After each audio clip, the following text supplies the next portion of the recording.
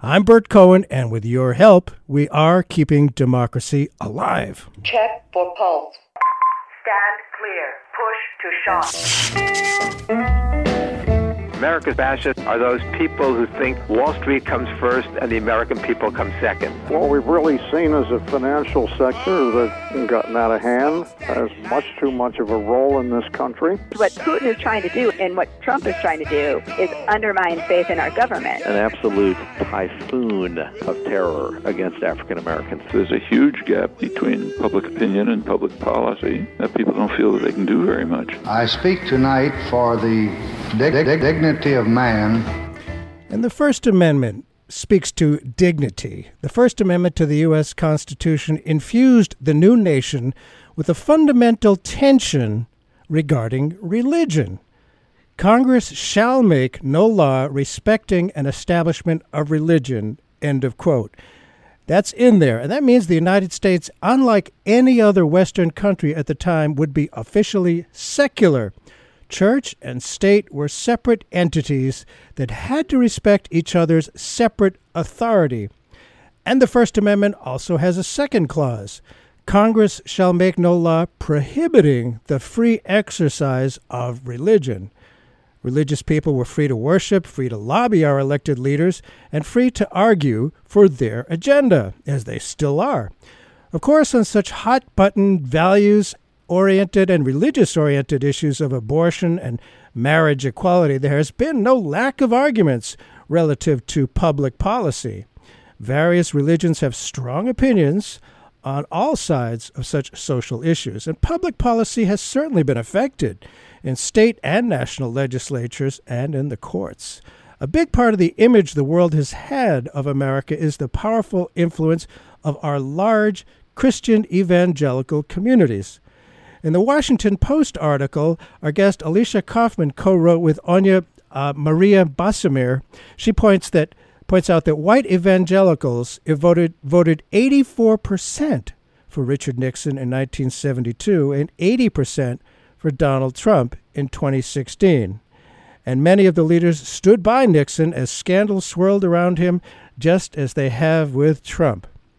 That is a big factor in their political power. The title of the piece that she wrote that sparked the idea for the show is, White Evangelicals Once Admitted They Were Wrong About Nixon. Will Trump come next? And I suppose a follow-up would be, when? What will it take? What did it take for the change of heart on Nixon?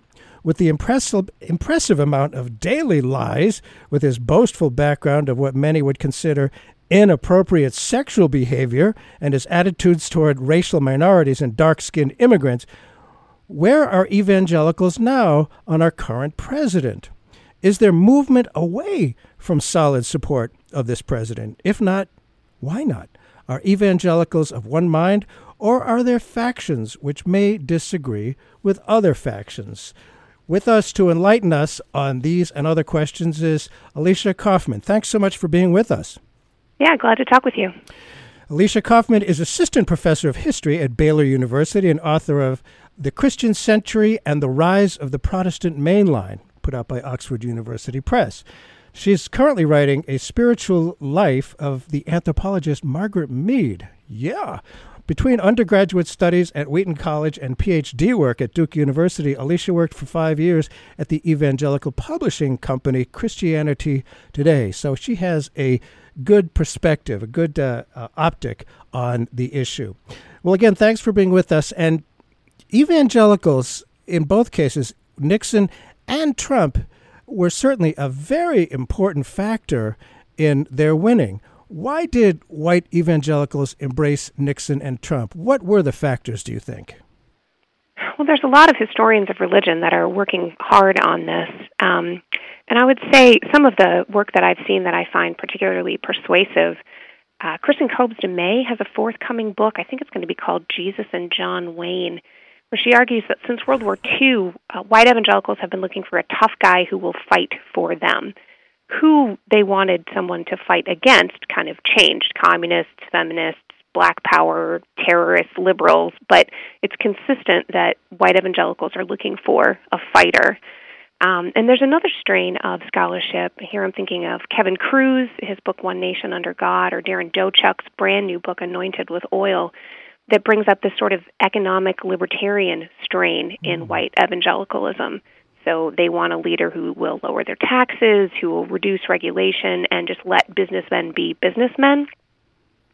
And on both of those sides, the sort of culture wars, somebody to fight for us side, and the let businessmen be businessmen, you have a strain of white patriarchy, white men wanting to be given political power to do what they think is best for everyone. That's an interesting factor, because I noticed as you were talking there, white men, businessmen, and the patriarchy thing, that's been there for a long time. And it's not just with evangelicals, but that's a big part of, the cultural wars that have been going on for quite some time. And they felt threatened in 1972 for sure, with all us folks out on the streets. My hair was longer then, and just some reassurance.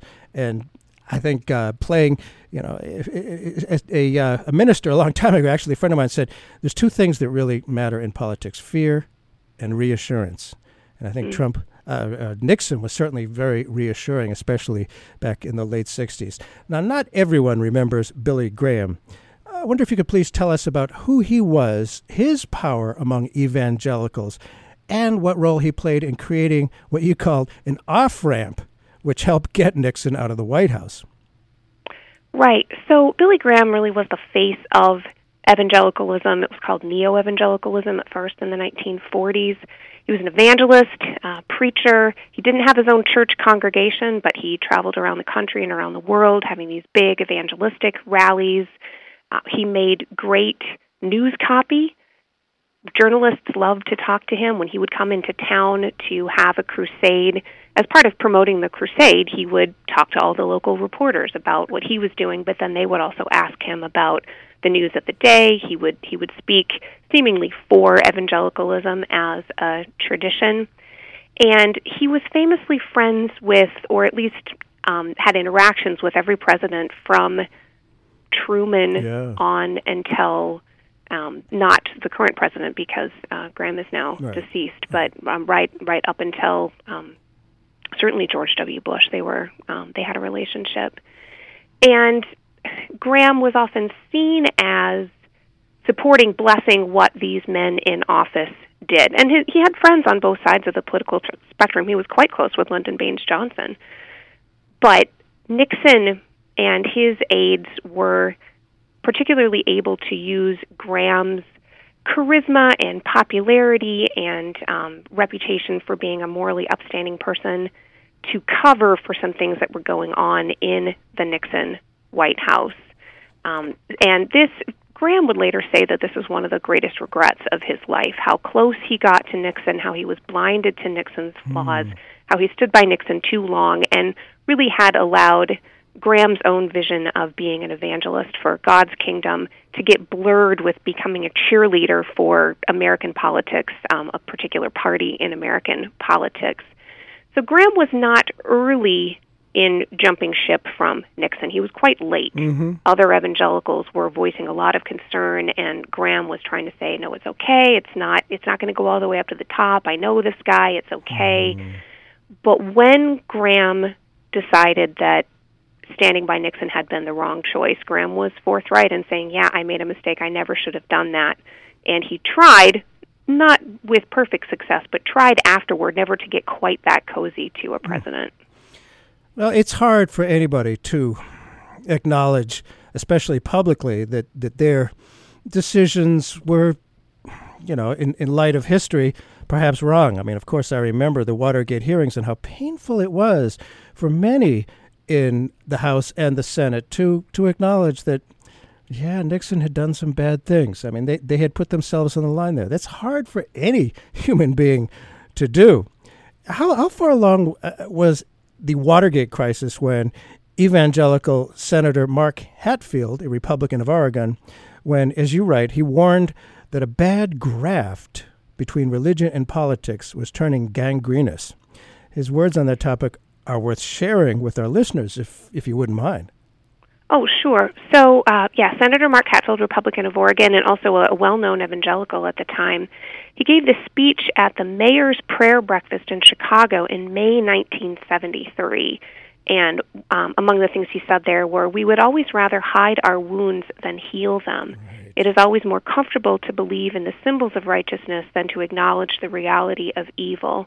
This is especially true in our national political life, and we have become adroit at manipulating religious impulses in our land to sanctify this political life."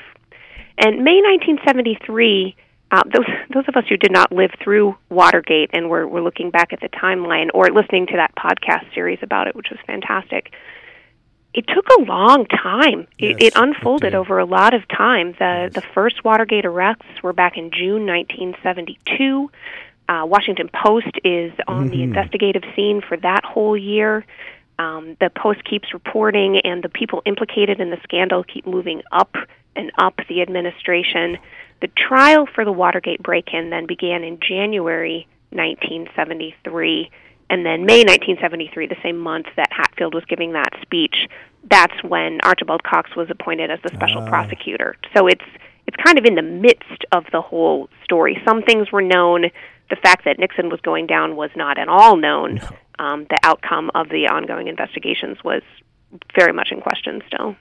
Yeah, it took a long time. I mean, people, it's hard to admit, that somebody that you had a lot of faith in maybe isn't worth that faith. But Hatfield also touched on a key element of Christianity, and you started to talk about that, I think, confession and repentance. Your article quotes him as saying, "We are given a position of leadership. It becomes almost second nature to avoid admitting that we may be wrong. Confession becomes equated with weakness. It has become a political maxim never to admit that one is wrong. Now that may be wise politics, but it's terrible Christianity." End of his quote. How were such words received in the evangelical communities? How did it resonate when he said it in 73? And what about now? Right. So Hatfield was sort of on the leading edge of criticism of Nixon within the evangelical community. Hatfield was associated with Jim Wallace, who was editing a magazine called The Post-American. It was later renamed Sojourners. It's still around. There's a Sojourners Intentional Community in Washington, D.C., a sort of evangelical left that was small but vocal at the time. And when Hatfield is coming out in 1973 saying at this prayer breakfast in Chicago and at the National Prayer Breakfast, taking a prophetic stance and challenging Nixon's authority, Billy Graham was not comfortable with that. Graham wrote him a letter about the National Prayer Breakfast speech, not the Chicago one that I quoted, saying, this is not the time or the place. You're raising some good points, but we don't criticize our leaders that way. So it would be a while until more evangelicals came around to Hatfield's position that, we made a mistake here. Because, as you said, admitting that you're wrong, especially in something as high stakes as presidential politics, is just really, really, really hard. And I wonder about, most politicians, I think, assume, I can't admit I was wrong. I have a feeling people understanding human nature would probably respect that and say, I learned, if some politician says, I learned more, and I changed my mind. I mean, I don't, hopefully that's part of human nature. I mean, but the politicians, I guess, have to look strong. And I wonder about that weakness thing, if that's still as powerful as it used to be. I have no idea. But you mentioned Jim Wallace, and I read his book about 20 years ago called God's Politics. Very good book. I recommend it. Christianity, of course, has a myriad of important values, even though there are a myriad of different denominations of Christianity. The common picture of evangelicals is of right-wingers, people motivated powerfully by opposition to abortion and homosexuality. And when I read that book, God's Politics by Jim Wallace, he described, as you said, a left-leaning evangelicalism. One important value to this sector that I find interesting and consistent with my understanding of evangelicalism is that we are we humans are caring stewards for God's creation, the earth. It seems clear that Trump's position on environmental protection is rather the opposite, just extract and exploit anything and everything for the profit of the big corporate interests. Now, you are in a Christian academic environment. What do you know of the discussion within those communities about stewardship of God's creation? Right. There is some discussion, and there are some Christian political scientists, Christian physical scientists. Catherine Hayhoe is a climate scientist and an evangelical, and so her career is really going to evangelical institutions, having events trying to convince evangelicals to care about environmental stewardship, creation care, maybe what they would call it. And it seems like that community should be persuadable on that issue. They read their Bible about God creating the earth. The idea of stewardship is very strong for them. But I think it runs into that economic libertarian strain that I was mentioning earlier, and you can really see it in Darren Jochuk's recent book. A lot of evangelicals in the United States have ties to oil money, and oil and extractive industry is not going to be on board with this idea that nature should be cared for and left alone. So if you read the Bible and you think about evangelical worldview theology, it would seem that they would be on one side of this issue, but where they are located, their attachments politically and economically push them in the other direction, and so far that's been the stronger force. Well, that's interesting. I hadn't known or even thought about the evangelicals' ties to the petroleum industry. It seems, frankly, a little bit hypocritical, I would think. But you talked about economic libertarianism. What is the evangelical basis for that kind of belief, economic libertarianism? How does that fit in? I wish I had a good answer for that. It'd be nice. Again, reading the Bible, looking at Christian theology, it doesn't seem like you're going to come from that tradition and be this full-throated defense of capitalism, damn the consequences.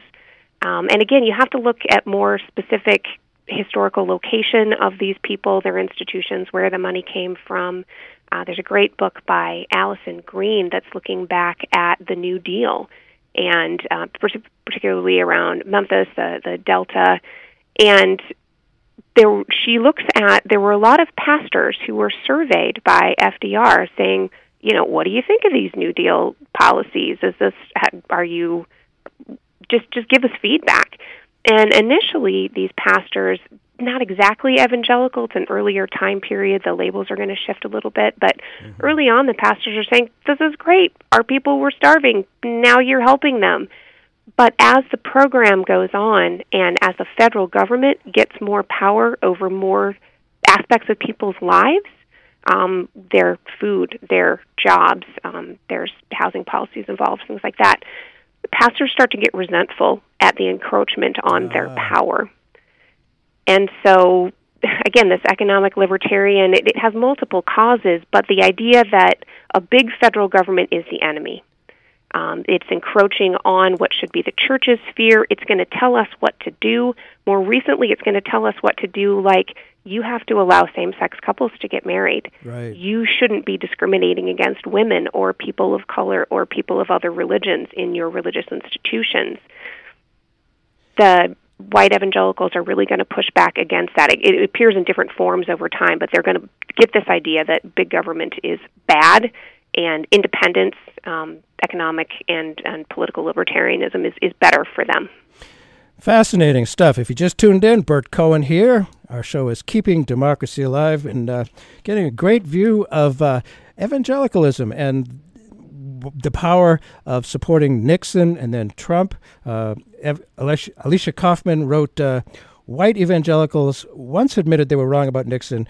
Will Trump come next? And talk about culture war. I mean, I've been to the former Confederacy, and it does seem that the churches, it's just understood that if you have hard times economically, you go to the church. The church helps you out. It's all about charity. you don't look to the government to help you out. It's interesting. You kind of back that up, what I've seen. Now, one of the things that fascinates me, you've probably seen pictures of them. I haven't seen the actual billboards myself, but there are billboards suggesting that Trump was sent by God. He seems to believe it himself, pridefully sharing tweets which refer to him as the second coming and the King of Israel. Surely that must be making a ripple among Christian evangelicals, though I get the impression there are many of his supporters that, well, at least some of his supporters actually see him that way. What do you hear among your colleagues on this particular aspect, his rather inflated claims? There has been some pushback on that. There was a recent article, a man saying, I'm an evangelist, and this has gone too far for me. And what's fascinating and deeply disturbing is then the pushback against that. Either Trump didn't really say that he was the chosen one, right, and the but king he of retweeted Israel. it. I mean, come on, he was joking. Or making these sophisticated biblical theological arguments that, well, yes, leaders have been raised up in different times, and this is all fine, nothing to see here. It does not make very much sense to those of us on the outside of that.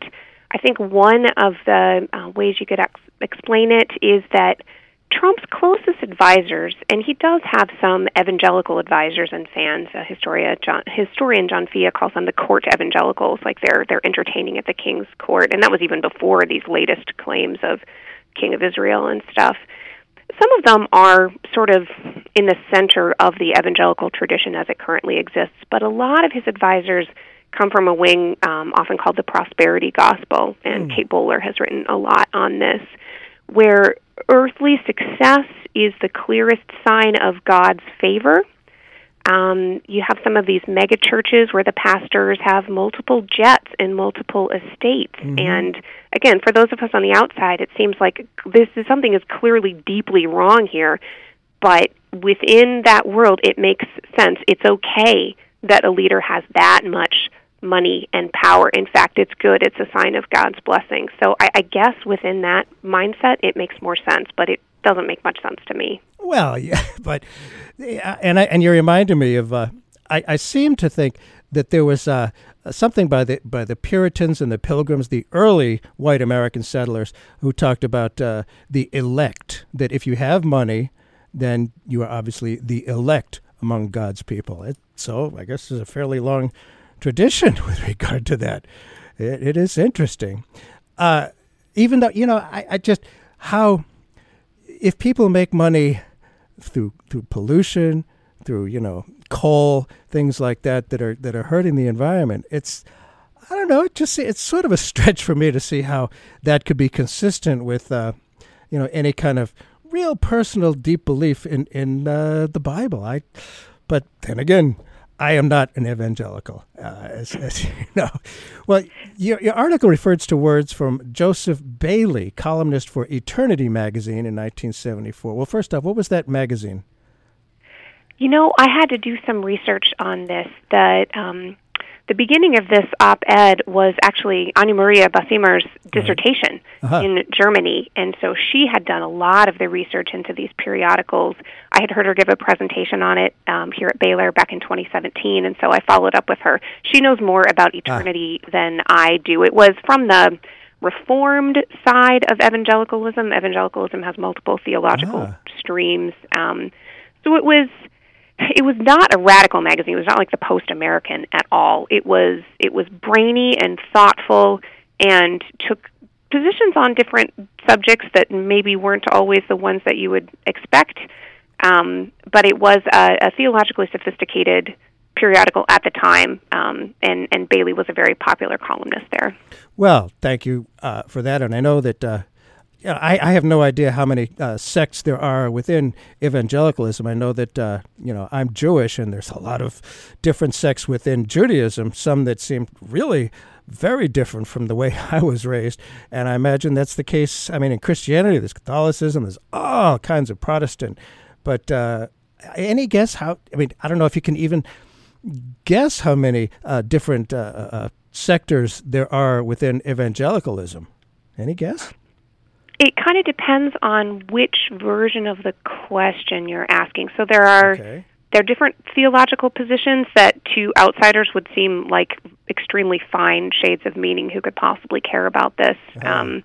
Precisely how they understand the inspiration of Scripture, or precisely how they understand what's going to happen at the end of the world, precisely how they understand Israel as part of God's plan.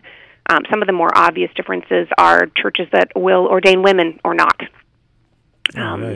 Churches who, if you go to their seminary, you have to read John Wesley versus John Calvin versus some other Martin Luther, some other long-gone theologian.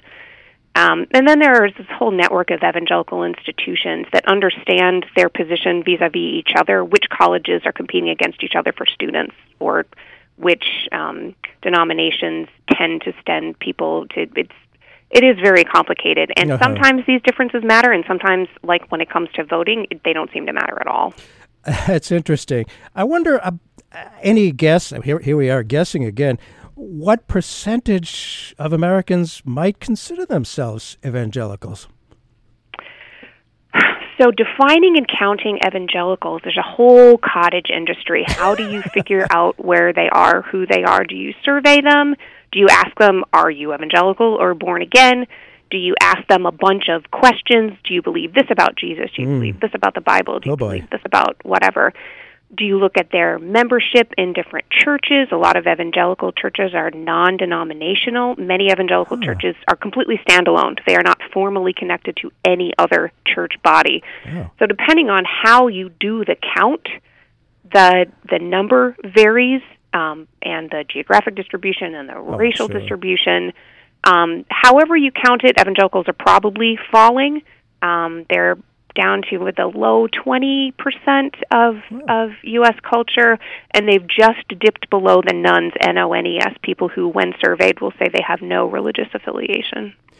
That's a very large percentage of us. It's a larger percentage than my people, than Jews, I'm sure. And we started out, a couple of minutes ago, I asked about Joseph Bailey. Anyway, he wrote, I'm getting back to that, he scolded his readers for having unwisely joined a cult of the presidency, end of quote. I see evidence everywhere, or it sure looks like a cult today. How significant is that cult, do you think, among evangelicals? Is it changing? Is it static? What's your sense of that cult of the presidency?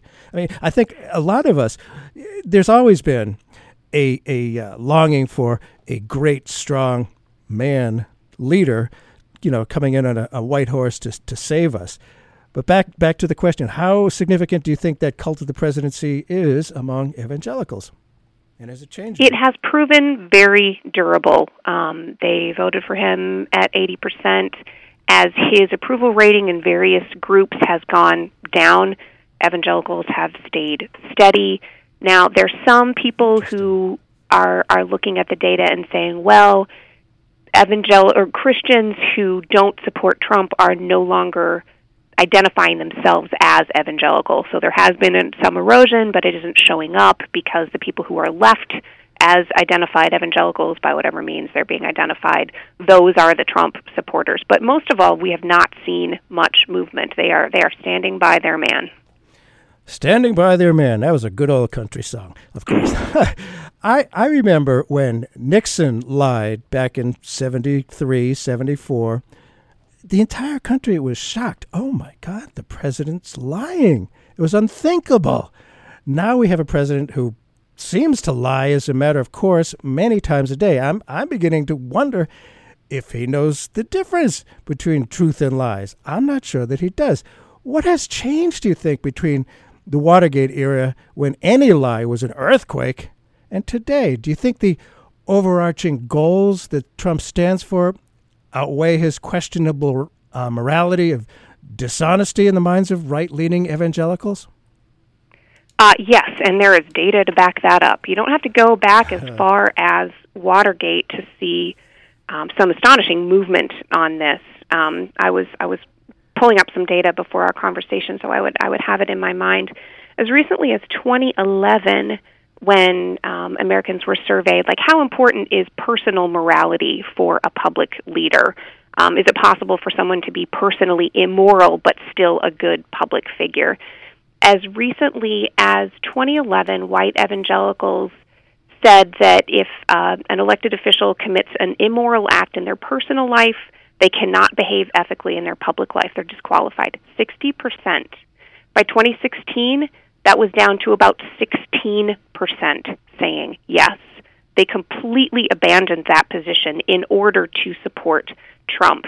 And a recent study was also trying to figure out, well, how much of this is just this partisan identification? So they asked the questions in different sequences. In one version of their study, they're reminding people of Bill Clinton and Monica Lewinsky. Right. Of course, with the Lewinsky scandal, white evangelicals were the ones clamoring for Bill Clinton's head, like he has disqualified himself. He needs to be gone, special counsel.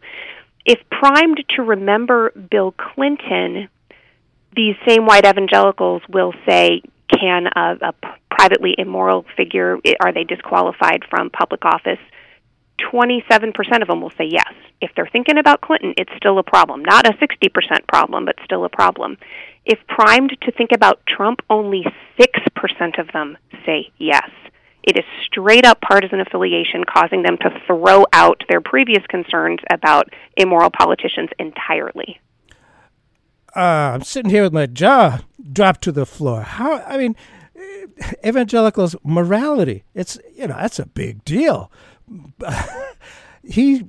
Trump boasted about, obviously, sexual assault, and he's the examples of what I would consider immorality are legion. How can evangelicals? I would think it's part of, and again, I'm not, so it's a little hard for me, but I would think that's a big part of the identity of evangelicals.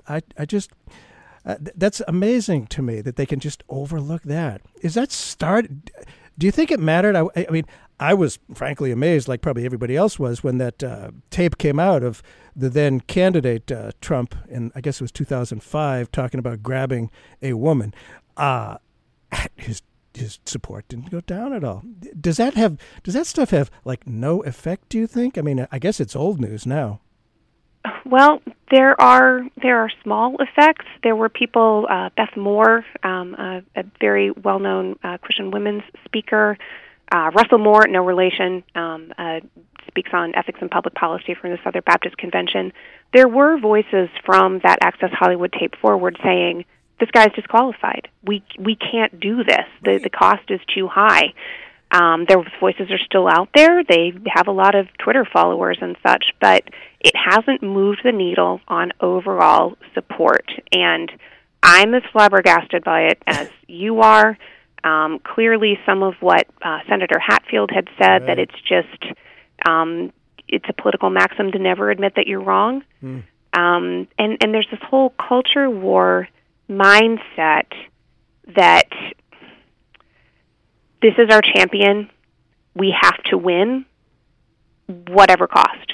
Nothing else is important as winning on this one. And so they will look past anything and say, well, your side did it too. Oh, right. You excused all this stuff from Bill Clinton. You excused all this. Well, numerically, that's not exactly true, but that's how they see it. This is a war. All's fair in love and war. The other side does it. We're going to do it. And the fact that they're consuming most of their media from Fox News and other right-wing sources also eliminates the cognitive dissonance. They're getting that position reinforced constantly. Well, yeah, maybe there's bad stuff, but everybody does it, and when the stakes are this high, you got to look past it. Everybody does it. Yeah, well, we know that's not true. Again, if you just tuned in, Bert Cohen here. I'm having the pleasure of speaking with Alicia Kaufman about a fascinating subject. White evangelicals once admitted they were wrong about Nixon. Will Trump come next? That was an op-ed in the Washington Post. And talk about the Washington Post. Watergate. After the shock of Watergate and recognition of a seriously flawed president, as you write, Watergate prompted an about-face in evangelical attitudes toward government, end of quote. And yet, only a few years later, as you observe, the hard-won wariness passed.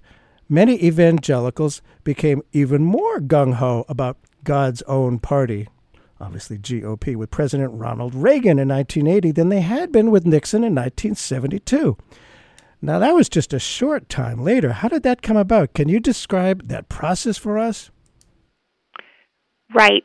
So in the interim, you get Gerald Ford, who did claim to be Christian, but and I don't say claim to be in like I'm not doubting him, but he said that he was Christian, but not of a really upfront evangelical variety. And then you get Jimmy Carter, who was absolutely evangelical, a Southern Baptist Sunday school teacher, still is, but did not have Republican policy priorities.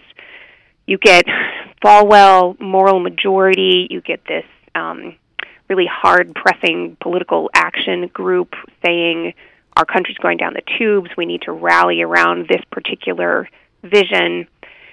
And you also get a pretty quick historical amnesia. It was, by 1980, it was as if many evangelicals had learned nothing from Watergate, didn't remember it, and that's been reinforced to me since the article came out and watching responses to it in various places.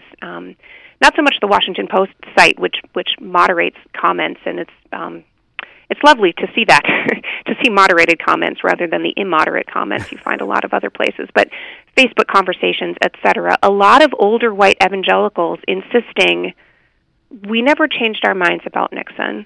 Watergate wasn't that big of a deal. Nixon did lots of good stuff. Like you're blowing this completely out of proportion. That never happened. We never changed our mind. We never admitted that we were wrong. So you can conveniently forget those lessons if you'd rather try to win again with somebody like Ronald Reagan.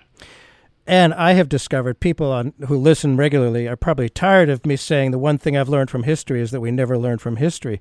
And there's an important element of erasing history. You have to erase history somehow, or certain powers. It's just inconvenient facts are just, they're left out. You cannot factor that in. You got to have the history that you want, the myth, basically. And, talking about Nixon, he relied on his silent majority. It was a brilliant term created by his advisor, Pat Buchanan. Trump relied on middle America as well, sort of the silent majority, the people who felt beat up on, that their values were being imposed on when it came to abortion and homosexuality. The so-called moral majority, he's come and gone, but middle America seems to remain ripe territory for what has come to be known as Christian conservatism.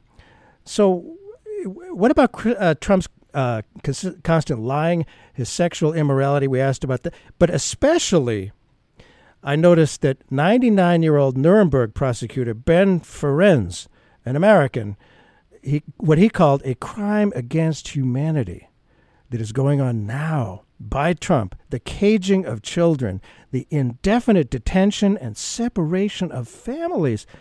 How is all that going down? I mean, for this Nuremberg prosecutor who knows crimes against humanity, for him to call it a crime against humanity, how is all that going down with middle America, the Christian conservatives? I'm really curious. They don't pay attention to it. What? If you're watching Fox News, if you're getting right wing, that's not what's leading that coverage. Or if it is, again, it's that everybody does it.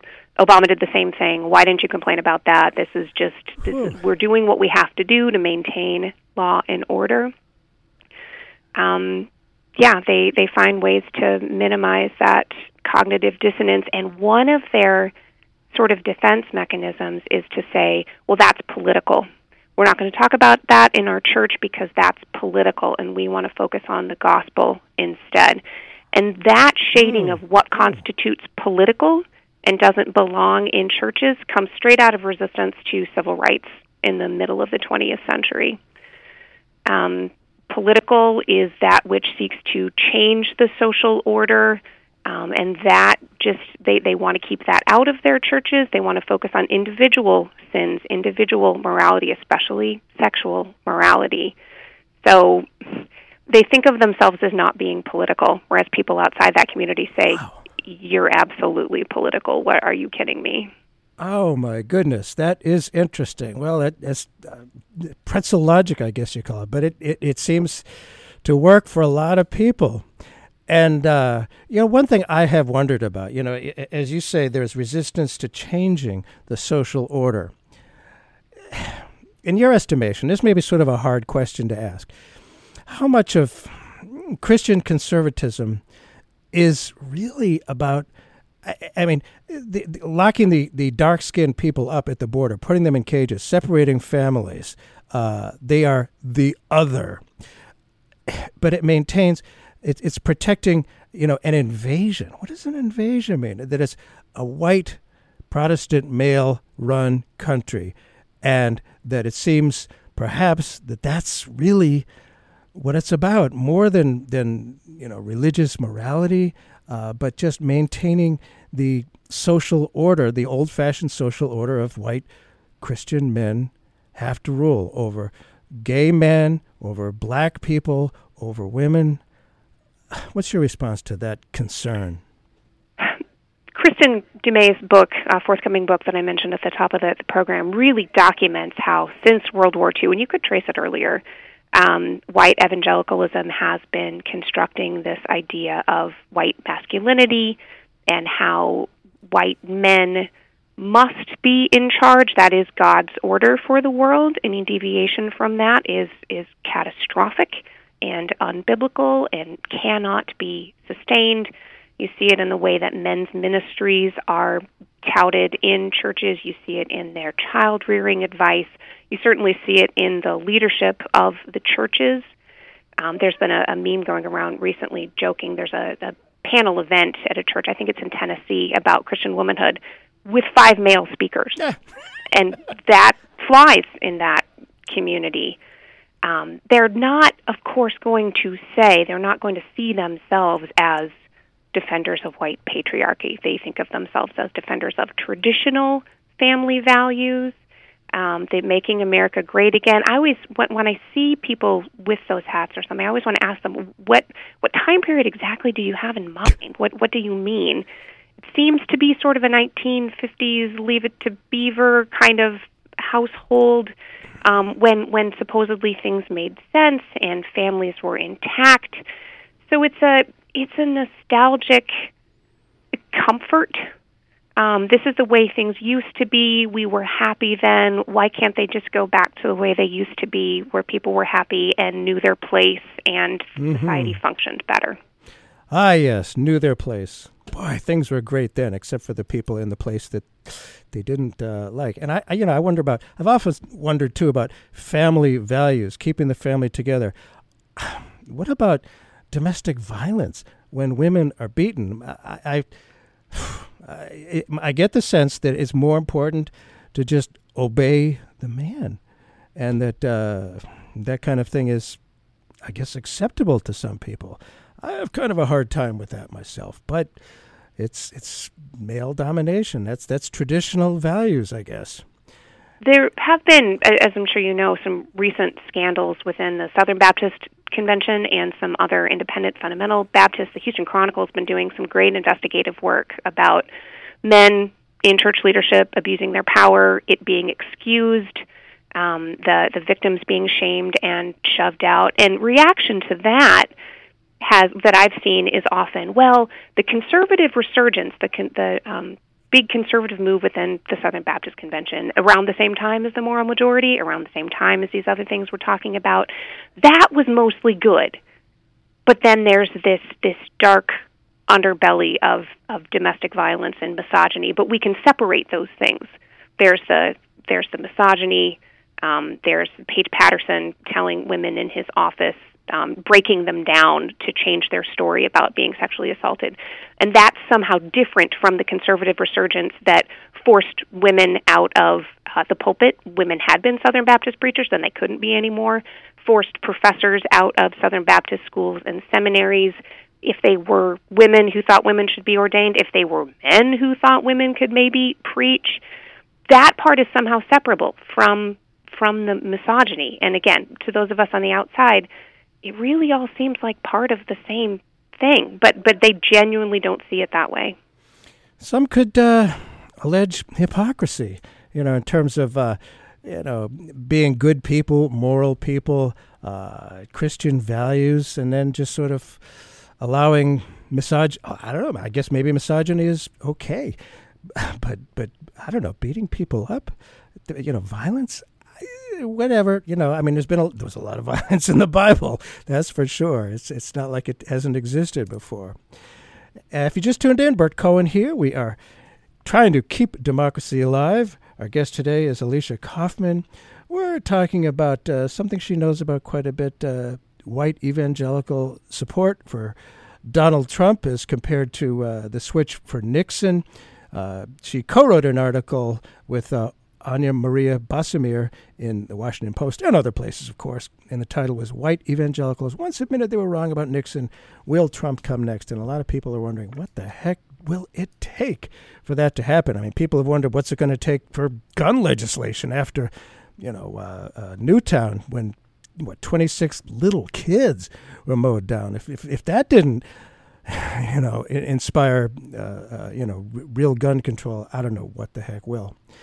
Now, there's something called Christianity Today, a magazine that the CEO, one of his first acts, Timothy Dalrymple, he had an editorial that called out white Christians' long and lamentable history of silence, or worse. He wrote, white Christians have a long and lamentable history of silence when people of color are under attack. I have to ask, it seems to me that many hardcore Trump supporters who consider themselves active gospel-spreading Christians are really about, white control over blacks. And this, of course, relates to reproductive rights. I mean, they wouldn't consider it reproductive rights because, women are supposed to be subservient, I guess, and equal rights for blacks and gay people. They hide this reality under the cover of zealous Christianity. You write that I see a lot of similarities between white evangelicals today and white Southerners during Reconstruction. I wonder if you could say more about that, please. Right, and this was not in the Washington Post piece. I've read about it, talked about it elsewhere. It's something that I'm still formulating, and it's not just me. There was a book about slaveholder Christianity. I believe the author was Jonathan Wilson Hartgrove. Jamar Tisby, an African-American, has also been making these connections, slaveholder Christianity and then the lost cause religion after the end of the Civil War. I was recently in a conversation about American secularism and how it has been defined and how it has grown, and how the enemy for American secularism was any vestigial religious establishment, any group not functioning as a formal establishment, because as you noted at the beginning, we can't have that constitutionally, but any group that felt it is our job to care for the moral state of the country, a sense of cultural custodianship. Uh-huh. In American history, that's always been white. Until very recently, it was Protestant. Mm-hmm. And a sense of when in American history were people in that group ever really threatened, not an imagined threat, oh, we're going to be taken over by Catholics, oh, our slaves might rise up against us, but actually displaced from their position of power. That happens during Reconstruction, when white Southern authorities, when there's federal occupation of the South, when federal troops say, no, you can't treat black people that way, no, you can't impose these conditions. And there was a burning resentment on the part of Southern whites, and it becomes known as the lost cause religion. They have a Confederate catechism rewriting history. No, the war wasn't about slavery. It was about states' rights. We have always treated our Negroes well. And this motivated resentment, something has changed. The world, when it is set to rights, has this kind of order with white men at the top and other people ranged below that. That is what should be. Any deviation from that is just wrong. And it's disrespectful, and we need to undo that. And this sense of displacement and frustration at disrespect, I do see a lot of that both with the lost cause religion in Reconstruction and with many white evangelicals today, many of whom are in the South, in the same place, that have that resentment as the lost cause. Well, it does seem to be somewhat geographically linked. And I read a long time ago about something called the Redemption Movement, which arose directly from Reconstruction. Redemption, just think about that word. It was, we had this imposed on us. It was just what you were describing. Now we're going to redeem the South redeem our old cultural values. And a great deal of violence against blacks arose from that. And, of course, the KKK and various things like that came out of the rejection of Reconstruction. They didn't want the federal Northern values imposed on them. And frankly, I can kind of understand that in some ways. I don't like their values imposed on me, quite frankly. And you talk about religious freedom, that's in the Constitution. We all have a right to have our own religion, or none if we don't want that. Trump has often claimed that the left is a serious threat to what he considers religious freedom. I'm not sure what he means by that, but I get the impression that what he is for is the antithesis of religious freedom, that a certain religion can be imposed on everyone. There seems to be some confusion. You wrote that white evangelicals are also convinced that they're victims of basically all cultural shifts since the 1960s, and Trump concerns their victimhood. I can see how that seems to be true. Say more about that, if you would, please. Your mention of religious freedom and how it means different things to different people, that was driven home to me here when I started at Baylor. This is just my 4th year, and when I've taught U.S. history survey, specifically U.S. since the Civil War, I've talked a lot about the American dream. And so on the first day of class, I've asked my students, draw the American dream. What does it look like to you? In many cases, it looks like a suburban household, which works great with the third book that I assigned in the semester, Seth Allen's Family Values. It has that picture on the cover. But many of the students will also put a cross somewhere in the picture. And when asked to talk about it, they'll say, religious freedom. And when they were saying that, when I started here, I heard religious freedom, and I thought of things like, freedom of all religious expressions. Like, of course, we won't have a Muslim ban because religious freedom. Right. That's not what they meant at all. They meant the freedom to have Christian schools where they could require whatever they wanted to about prayer and who could teach there and what could be taught there, and the government had to leave them alone. So same term, completely different application and definition. And it was so different from my own that it took me about a year and a half to realize, when they said that on the first day of class, that's what they meant. And, of course, my religious freedom as a Jewish American, to have the government using my tax dollars to teach my kids, you have to be Christian, I might have a little problem with that. I don't see that as religious freedom myself. One of the big issues, it seems, that unites, Trump and a lot of evangelicals and is very politically powerful is Israel, American support for Israel. And I have a sense that the aggressiveness of evangelical support for Israel is really not about freedom of religion for Jews and Jewish rights, but more about the rapture. I wonder if you could comment on that, please. You must know a little bit about that whole scenario. And it's the right wing that is much more supportive of the current state of Israel than any other sector, at least as far as I can tell. Your thoughts? Right. So there's a recent book on that by Dan Hummel. The name of the book is escaping me, but it was just reviewed in Forward. And I was reading that review last night. And I really recommend the book and the review, saying that yes, rapture's part of it, but it's more complicated than that. Different white evangelicals may have somewhat different ideas about what's going to happen at the end of the world and whether it's important for Jews to control a certain kind of territory, whether it would be better for them to convert to Christianity, or whether they're better off staying Jewish. But one of the things that Hummel's book brings up is how factions within the Jewish state have reached out to white American evangelicals and cultivated a certain political alliance. It isn't just white Christians, white evangelical Christians in their living rooms with their book of Revelation deciding, this is what needs to happen in Israel. But it was the leaders of the state of Israel reaching out to them and cultivating them as a constituency in order to cement the ties between the United States and Israel for military and foreign policy implications. So it's complicated. Most things are. And H.L. Mencken said, to every complex problem, there's a simple solution, and it's wrong. I think he was absolutely right. Well, when enough evangelical Christians took the off-ramp on Nixon, he had to resign. He had to resign. His support base just withered. Any chance of this starting to happen with Trump? Why or why not? What are your thoughts on that? I mean, it mattered a lot for Nixon when that support dried up. Is it starting to happen with this guy? It did matter with Nixon, although, and here I have to defer to people who lived it or have studied it more, evangelical erosion of support was not the leading edge. It was loss of political support from Nixon. So some of the drop, I reached out to a political scientist friend to help me answer this question back with Nixon. Was it only elite opinion shifting? Because we have elite evangelical opinion against Trump now.